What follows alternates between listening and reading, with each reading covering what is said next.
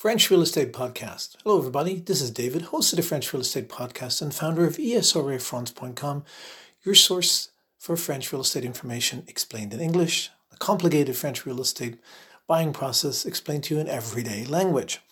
And also, we offer access to English-speaking French real estate service providers, including English-speaking French real estate agents, which, believe it or not, are not easy to find in most parts of France, except in some of the built-up cities. And it's most important, of course, that you find an English-speaking French real estate agent who also speaks French, because most of the sellers, as you can imagine, in France are French-speaking.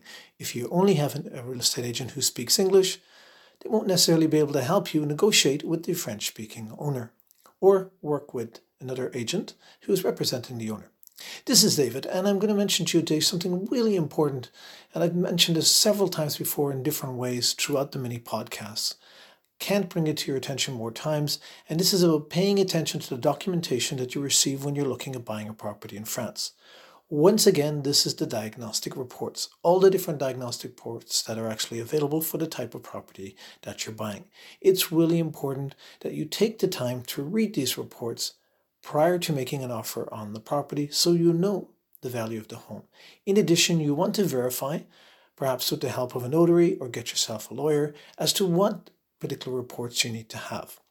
Why I'm mentioning this again is because recently, and I'm going to put the link close by this podcast, I read an article in Le Figaro, in the real estate section, Le Figaro being a French newspaper, about the fact that buyers bought a particular property and it was advertised as being without asbestos.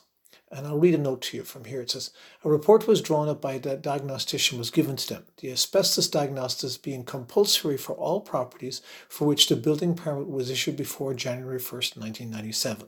So that's something you want to talk with your English-speaking French notary about, is about the fact that if an asbestos diagnostic report is required for the property that you're looking at buying. In this case here, the buyers were buying a property that had the building permit that was issued before January 1st, 1997. The report by the diagnostician said that there was no asbestos. However, after buying the property, the buyers found out that the house became uninhabitable because it did have asbestos present.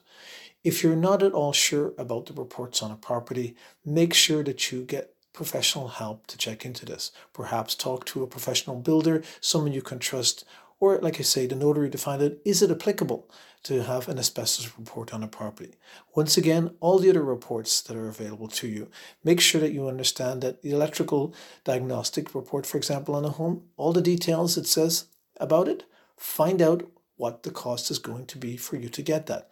Maybe, for example, when you look at buying a house, like I did in France, the diagnostic report was, in one case, actually a house I didn't buy, the diagnostic report said that the electricity needs to be worked on. Well, it turned out, I think it was 10 or 15,000 euros worth of work that needed to be done on this particular home. And the home itself was for sale for 80,000. So you can imagine spending 15,000 on electricity is an enormous amount. And I didn't even proceed with making an offer on this property because I knew all the details ahead of time. If I had made an offer on this property, I would have taken that 15,000 off the price that the property was listed at and then started making a negotiation for the property. Once again, I highly recommend take the time to look at all the documentation for the property you're interested in buying. Get legal advice if you feel you need it, and make sure that you find yourself the best price on a property in France. Learn more about buying property in France through ESORFrance.com. We do have 110 tips French real estate buyer's guide available to you to help you learn the questions that you need to ask when you're looking at buying properties in France.